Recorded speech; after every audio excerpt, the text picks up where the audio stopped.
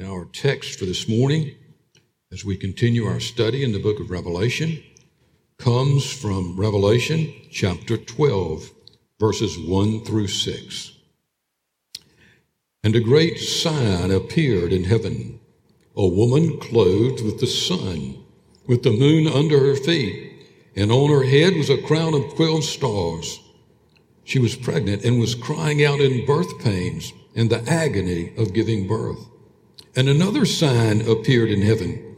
Behold, a great red dragon with 7 heads and 10 horns, and on his heads 7 diadems, 7 crowns. His tail swept down 1/3 of the stars of heaven and cast them to the earth.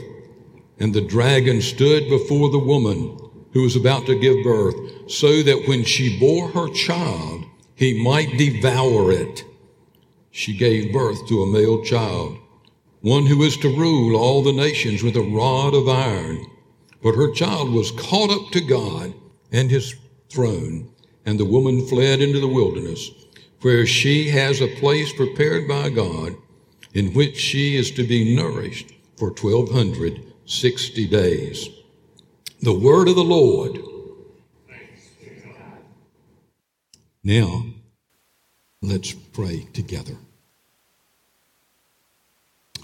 Our Father, we bow before you as your priests, thankful, Father, for how you have heard our prayers, how folks have been healed,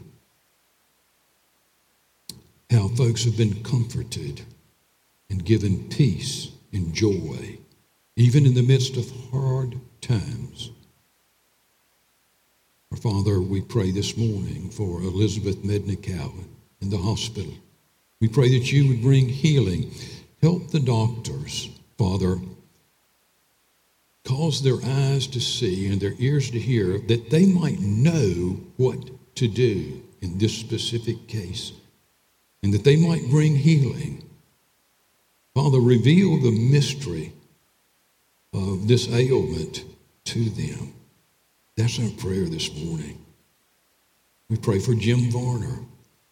Father, we pray that he would cease to have problems with these clots, that, Father, the doctors might discover the exact remedy for this. We pray that you would bless him and Suzanne. Father, give them many, many years together upon this earth and bless them.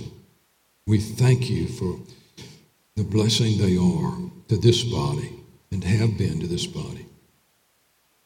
We pray for Dr. John Cruz and for Kaki, that you would comfort John. Bring your omnipotent comfort to bear upon him, that he might look forward with anticipation for what you have prepared for him. I pray that, Father, you would give peace to his soul that is beyond imagination. Bless Kaki and comfort her and help her as she comforts John, and bless John that he would be a comfort to her. Bless Kate Morrison, Father. We pray that you would heal her. It just seems impossible, but Father, we know your healing power. And we pray that you would draw close to Kate and give her life, give her years yet. Bless John Morrison and give him strength for these days. And we thank you for the blessing that he's been to Kate. And we pray that you will continue to give him a unique grace to bless her. And now as we open your word, we pray that you would teach us. Our Father, it is impossible for John Sartell to speak in such a way that we would grow in the very core of our being, that we would be changed in the very core of our being. But we've heard your voice in this place previously, and we know that you can teach that way and preach that way. And so, our Father, we ask that this morning you would draw close to your children. And that's who we are. We're your children, asking you to teach us. For the glory of Christ, we pray. Amen.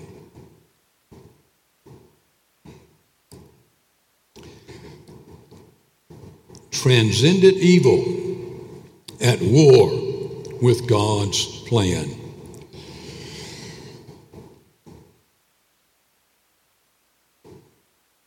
Over the years, I've heard the question over and over and over again.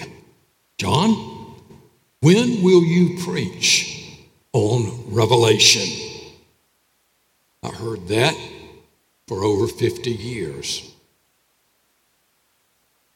Well, that's what we're doing. For the first time in my life, I'm preaching through the book of Revelation. And I have repented, I mean this seriously, I've repented from not doing it previously. And some of you are sitting out there saying, John, I told you so. I'm not going to call you self-righteous, but maybe you are. But with the request to speak on the book of Revelation, there was always the most prominent question. You know what it was? Well, at least tell us about the beast and about the Antichrist. Well, I'm preaching through Revelation, and we have come in the 12th and 13th chapters to the subject of the transcendent evil of Satan and his beast and the Antichrist. After today, the next few Sundays, that will be the subject. So let's put it in context. The fifth and sixth trumpets in chapter 9 introduced a new subject to what had been portrayed by the seals and the trumpets. With the seals and the trumpets, we saw the witnessing, we've been witnessing the events taking place between the ascension of Christ and the return of Christ. And as he ripped away those seals that had hidden what would be happening, as the trumpets blew announcing what would be happening, there was something strange about it. With all the judgments, the wars, the droughts, the famine, the persecution, with all the upheavals, the supernatural evil of Satan had not been mentioned. Now that changed in Revelation chapter 9. There we saw this demonic storm that came out of the abyss of the bottomless pit. That was in chapter 9, but not till then. And after that, the seventh trumpet is blown. That signified the return of Christ, that the kingdom of this world has become the kingdom of our Lord and Christ. Well, after that seventh trumpet, and after that scene of Christ's return,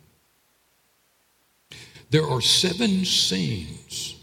There are 7 signs that are placed before John to witness. I prefer to say 7 different scenes. The first 5 of those scenes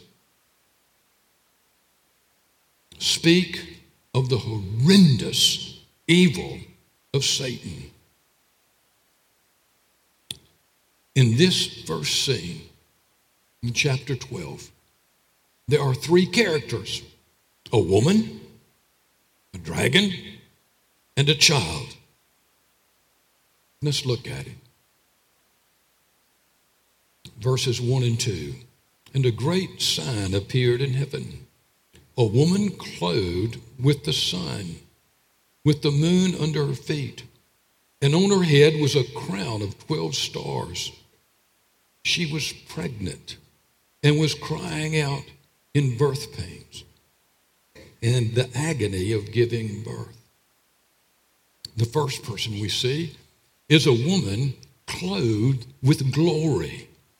It was like the light of the sun was emanating from her. The moon with its light was under her feet. It's a beautiful scene, beautiful woman. She wore a crown with 12 stars in it. This woman was pregnant and was crying out in the pains of birth. Throughout the chapter, so who is she? Throughout the chapter, she represents the people of God. The people of God in both the Old Testament and the New Testament. When we refer to the church, what pronoun do we use? What pronoun should we use? The pronoun that's used in Scripture. She, the feminine pronoun. The woman in these opening verses, the woman in the opening verses represents the people of God in the Old Testament. The Messiah has not yet been born. By the end of the chapter, by the end of chapter 12, she represents the people of God in the New Testament. You'll see that change. It's not hard to see. You say, I've got that. Now, throughout the Old Testament, God reveals that he is sending a Messiah. And from whence will that Messiah come? Whence does the Messiah come? You know the answer. Israel. Messiah will come from Israel, from the people of Israel. But then God gets more specific. We read in Genesis 15 that he will come from Abraham's lineage. Then in Genesis 49:10, we read more specifically that he'll come from the tribe of Judah. Look at Genesis 49:10. We've seen this previously. The scepter will not depart from Judah, nor the ruler's staff from between his feet, until he to whom it belongs, to him who owns it, shall come. And the obedience of the nations, the world, will be in obedience to him. We read on that this Messiah will come from the house of David, from the house of Jesse. God will produce a child, a Messiah from God's people. The woman is clothed with the sun. The great light around her represents the glory of God. She's clothed with the glory of God. Remember the times that we've seen Jesus in the New Testament when he's transfigured before the disciples, or later in Revelation, there's this glory that emanates from him. But this is the glory of Christ, the glory of God. And it's not just a sun that emanates from her head and her shoulders, but the moon, the light of the moon, the soft light of the moon is at her feet. She wears a crown of 12 stars representing the 12 tribes of Israel. This woman is Israel, about to give birth to the Messiah. Well, who is the child? That's who the woman is. Who's the child? This male child is that one that was long prophesied to come from Israel. What was he destined to do? Look at verse 5. To rule all the nations with a rod of iron. Now, this was not a tyrannical rod of iron. That rod of iron is used in other places in a good way, talking about the Messiah, and it means just a universal rule. It will be an absolute and universal rule. Now, by this time, I hope at least some of you have said, well, why hadn't John mentioned what Isaiah said about this child? That would be the perfect time to do it. And you're right. We know it by heart. We say it every Christmas over and over again. Isaiah 9, 6, and 7. For to us, who is us? Israel. For to us a child, not a man, a child is born. A son is given, and the government will be upon his shoulders. And his name will be called Wonderful Counselor, Mighty God, Everlasting Father, Prince of Peace. Of the increase of his government and of peace, there will be no end on the throne of David and over his kingdom, to establish it and uphold it with justice and with righteousness from this time forth and forevermore. That's who the child is. Got that? We know who the woman is. We know who the child is. Oh, who is the dragon? This represents Satan himself. He's also the serpent in Genesis chapter 3. If you've read ahead, you've said, oh, I know, because down in verses 14 and 15 of chapter 12, this dragon is actually called the serpent. He's described as a red dragon. His color is blood red. He's known for his murderous ways. He's known for his bloodlust to destroy God's creation. He's a monstrous figure. He's a hideous figure. He has 7 heads. In mythology, the multi-headed creatures denoted that they were hard. The multi-headedness denoted that they were difficult to be killed. You whacked off one head and there's 6 more. Just impossible to kill this creature. He had 10 horns. And wherever you see horns in Scripture, it simply means power, authority, and power.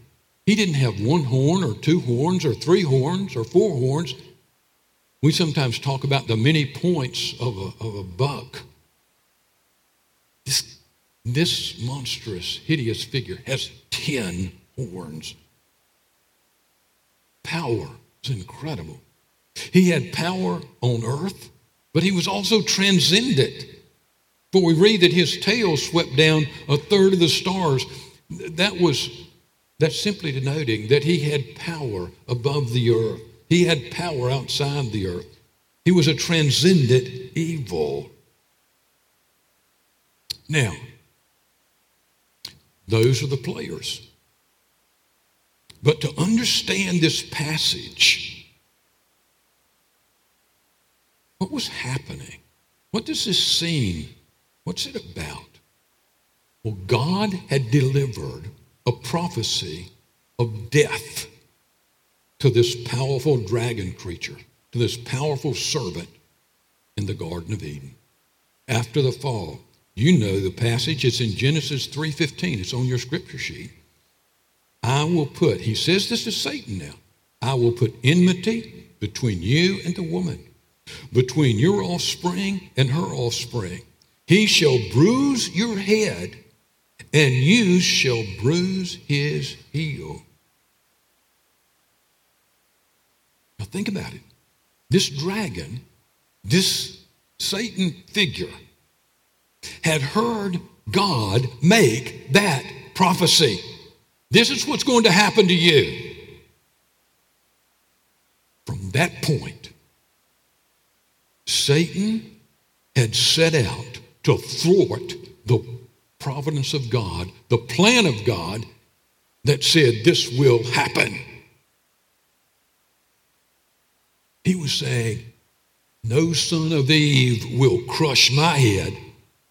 He was saying to God, you cannot rule me. Your providence cannot rule me. Now, what had Satan heard? Satan had heard that a son of Eve will crush his head. Now, Satan knew that God favored Abel, Eve's son, that he was part of a godly lion. And so Satan inspires Cain to do what? To kill Abel. That's my answer to you, God. No son of Eve is going to crush my head.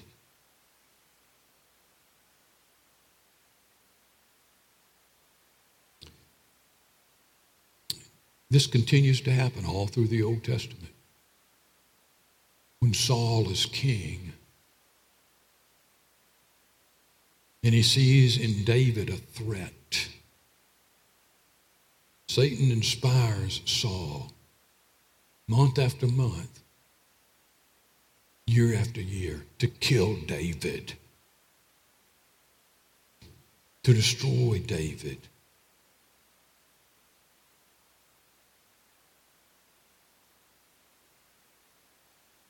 If Satan could destroy David, destroy the children of Abraham, there would be no descendant of David to sit on the throne.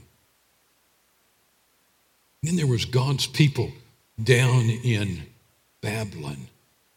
They had been thinned out. They were in exile. It seemed like completely defeated.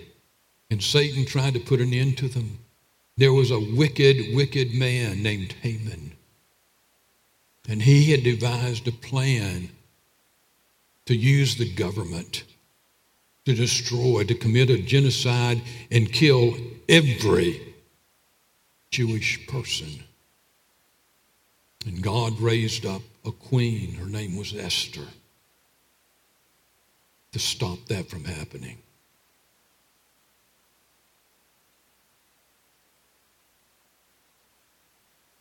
So how's the dragon pictured in this scene? He hadn't changed. Look at verse 4.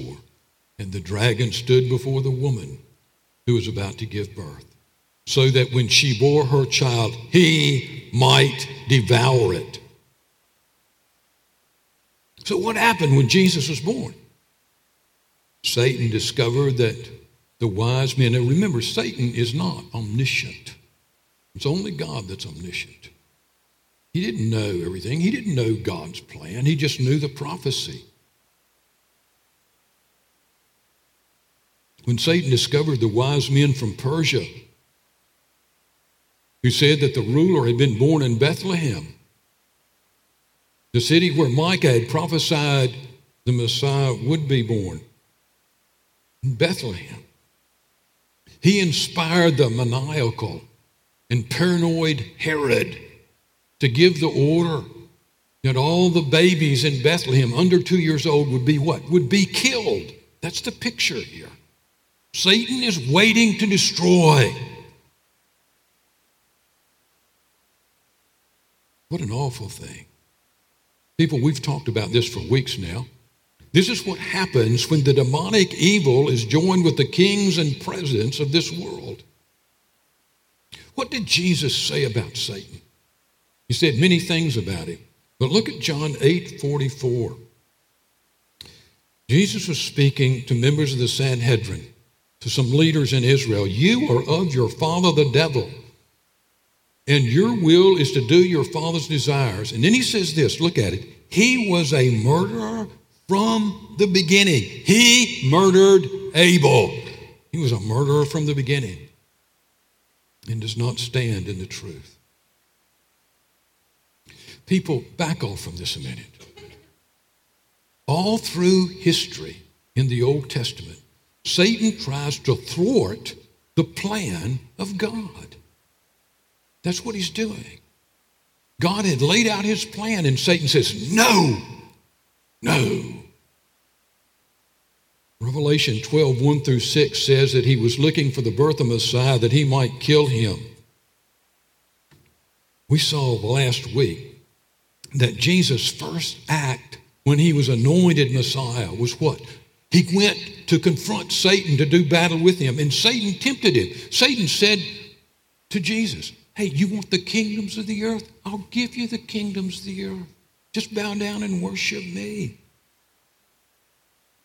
What happened when Jesus was victorious and just walked away and said, no, I'm going to do it my way? What happened? Immediately, the murderous Satan continued to conspire against Jesus. He conspired through the Pharisees. He conspired through the Sadducees. He's conspired through the Sanhedrin.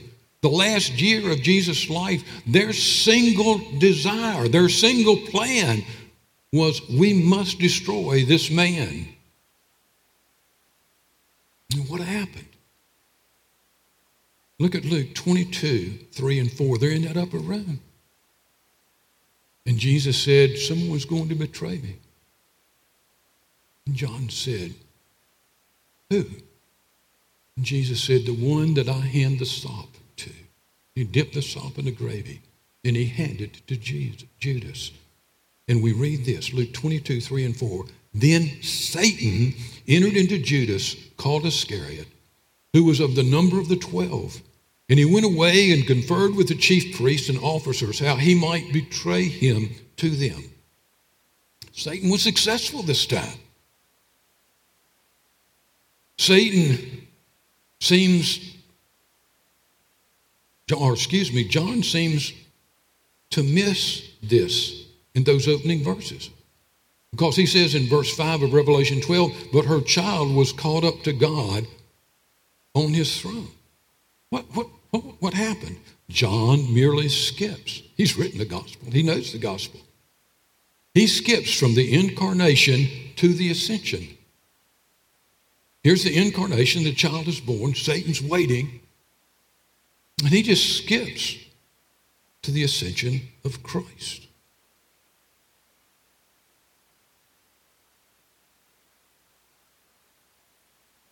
What happened in between is in the Gospels. Jesus, in the end, was caught up into heaven. After the Gospels, Satan sees this Jesus ascending to glory. Now, next week, and you do not want to miss this, we will see that John speaks of the blood of the Lamb. Indeed, the blood of the Messiah was shed. Indeed, he did die. Satan was giddy with triumph as the Messiah of God had died an ugly, humiliating death on a Roman cross. Satan thought his power on earth had been too much for the Messiah, for this descendant of Eve. He hadn't delivered the death blow, Satan thought. In Luke 22:53, we read the words of Jesus in the garden. Remember, the authorities came to arrest him. What did Jesus say in Luke 22:53? But this is your hour and the power of darkness. I do not like that translation. The Greek word there for power is exousia.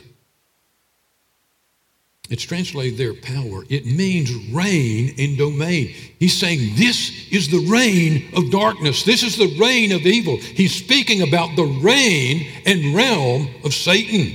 He says, this is your night. This is your domain. This is Satan's hour. Well, Satan thinks he's won the war. He's defeated God's Son.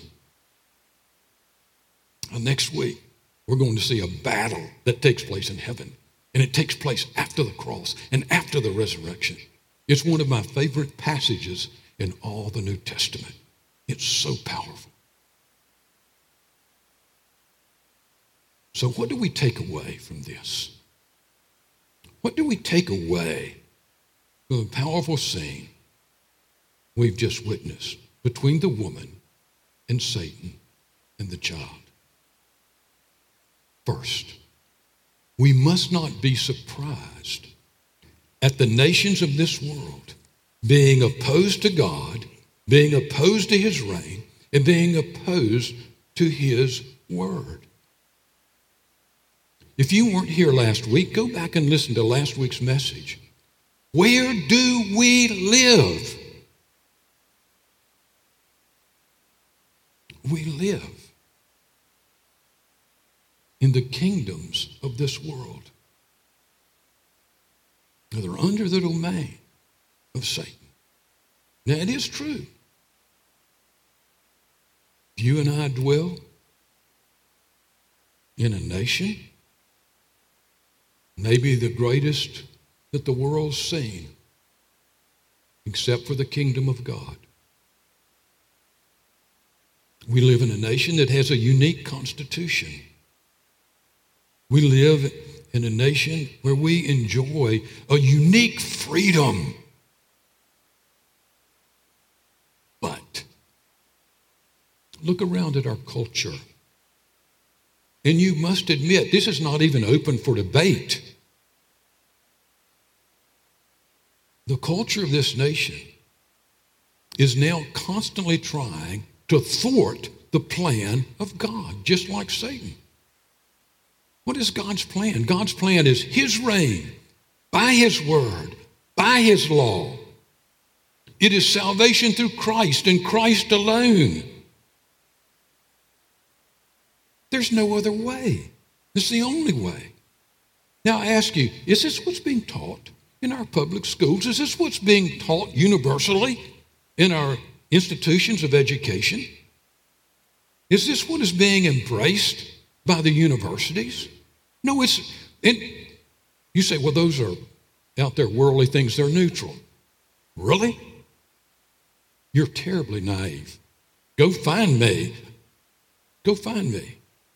a neutral institution in this country.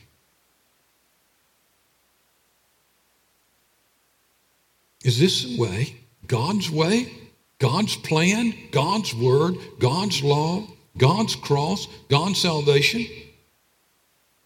Is this the way of life desired by the press, by the media? Is this what is taught in all the art that comes out of Hollywood? Is this what's taught by government? Is this what's taught by Wall Street? No. All of those institutions are engaged in an effort to thwart the plan of God. So look at the big picture. What is Satan doing? It's just, I'm going to thwart God's plan. I'm going to obstruct God's plan. I'll not have God's providence dominating my life. And even, at times, even the church that is supposed to embrace and love and promote God's plan gets caught up in the power of the kingdoms of this world. In what was supposed to be the church of God. I saw this. I was to a supposedly Christian seminary and was taught by men who were ministers wearing robes like this, who denied the incarnation. What were they doing? They were thwarting the plan of God. Oh, the incarnation was not God's plan. Jesus died on the cross was not God's plan. This morning, there are individual churches, entire denominations across our land that are like Satan, opposing the incarnation, opposing the very cross on which Christ died. Now, sadly, this is the way of the world and the kingdoms of this world. But there's good news. Listen to me. There's good news. That is the very world in which Christ came. He didn't come because the world was good. He came in his mercy to save a depraved world. He came to be salt and light and a Savior. And he's called us to go into that world. To be a light. Don't despair. Don't despair. It's what the Bible says. We live in a culture that is trying to thwart the plan of God. And we're going out into that world every day and saying, I'm with Christ. You couldn't stop him. You never will. You never will. And you say, I'm with Christ. And Christ has called me to go out in the darkness of this world and be light.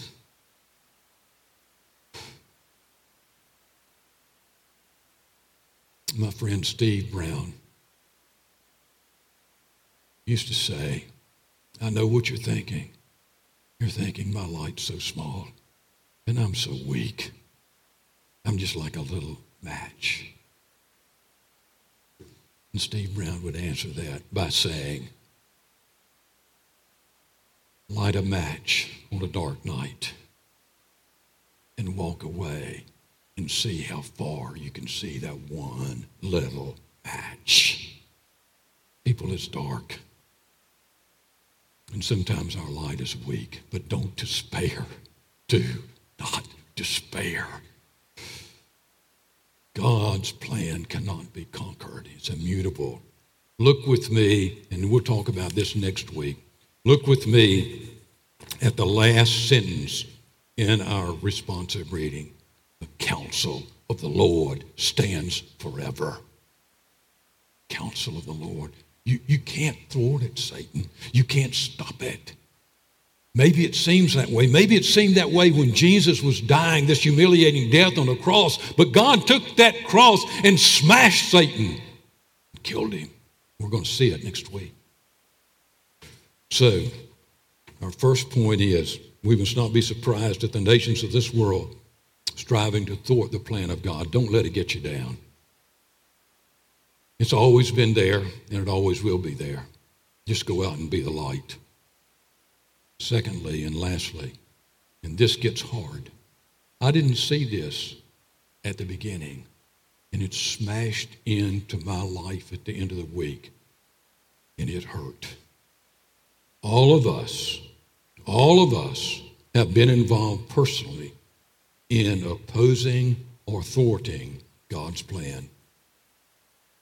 I came to this point in the message, and when I wrote those words, I was taken back. It was like I'd been slapped in the face when I realized the truth that all of us as Christians, at points in our lives, have tried to thwart or obstruct the plan of God in our lives. Remember when Peter confessed that Jesus, this is on your scripture sheet, remember when Peter confessed that Jesus was the Christ, the Son of the living God? In the next breath, the very next breath, he tried to obstruct the plan of God. He stood right into Jesus' way and said, you can't do that. He had just confessed that he was the Son of God and Savior of the world. And Jesus, what did Jesus tell Peter? You're right, Peter. I am the Son of God. I am the Savior of the world. And I must go to Jerusalem and die. And Peter, Messiahs don't die on crosses. They don't get killed, Jesus. And what did Jesus say to Peter? He didn't put his arm around him. Say, Peter, you've got so much to learn. You're not near as smart. He didn't do that. He looked him right in the eye, and if you understand this passage, there was a fire in Jesus' eye. And he looked at Peter and he said, get behind me, Satan. Satan. He called the man who would be the preeminent disciple, Satan himself. That's what Satan had been doing for thousands of years since the garden, trying to obstruct, trying to thwart the plan of God. People, we need to be reminded of where we came from originally. We were a part of his domain. We read this 2 weeks ago, but come back to it this morning. Ephesians 2, verses 1 through 3. You ought to memorize this. And you were dead. He's speaking to the church. He's speaking to Christ's covenant. He was speaking to the church in Ephesus. And he said, you were dead in your trespasses and sin in which you once walked. You were dead. He says to the church, remember where you came from. You were dead and you walked following the course of this world, following the prince of the power of the air. That's Satan. That's where you came from. And then Paul says this. He wasn't saying this because he's Jewish and he was talking about Gentiles. Look what Paul said. Among whom we all once lived in the passions of our flesh, carrying out the desires of the body and mind, and we were by nature the children of wrath, the children of hell, the children under condemnation, the children of Satan. Paul says we were all that.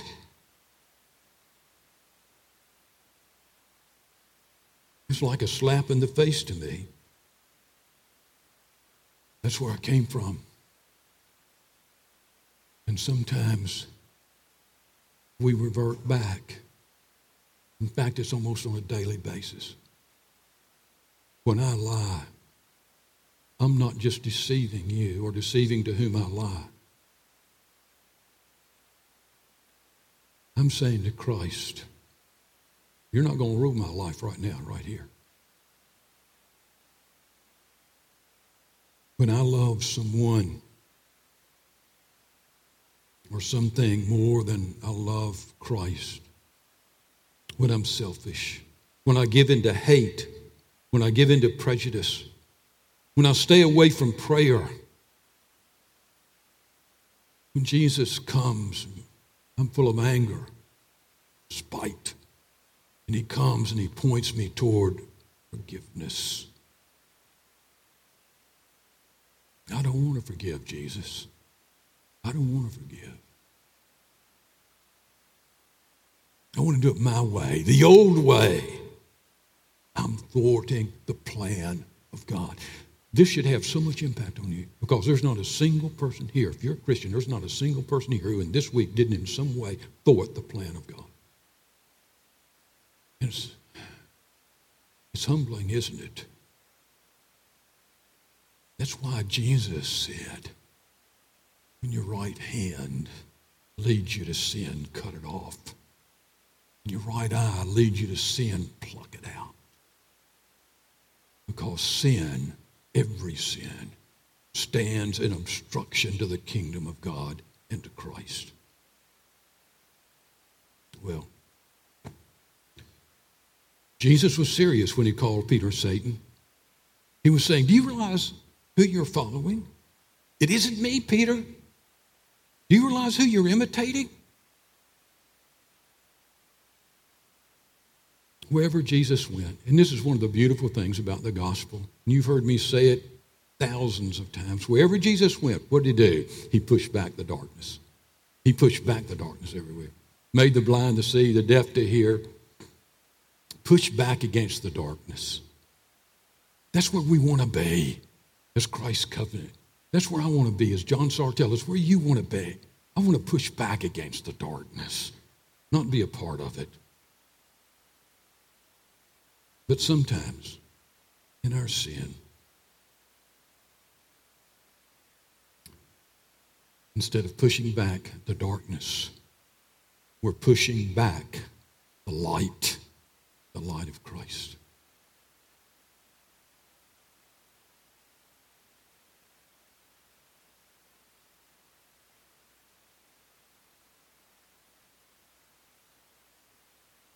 Jesus died to save us from that. To save us from that. We need to confess again the sovereignty of the Lord Jesus over our lives. We're not going to sing a hymn like Just As I Am and walk down an aisle. We're going to sing one of the great, great hymns of the faith, that in the face of transcendent evil, that in the face of Satan himself, sings in glory to God, "Oh, Father, you are sovereign." What a hymn. What a confession to make at the end of this worship. Hymn number 75.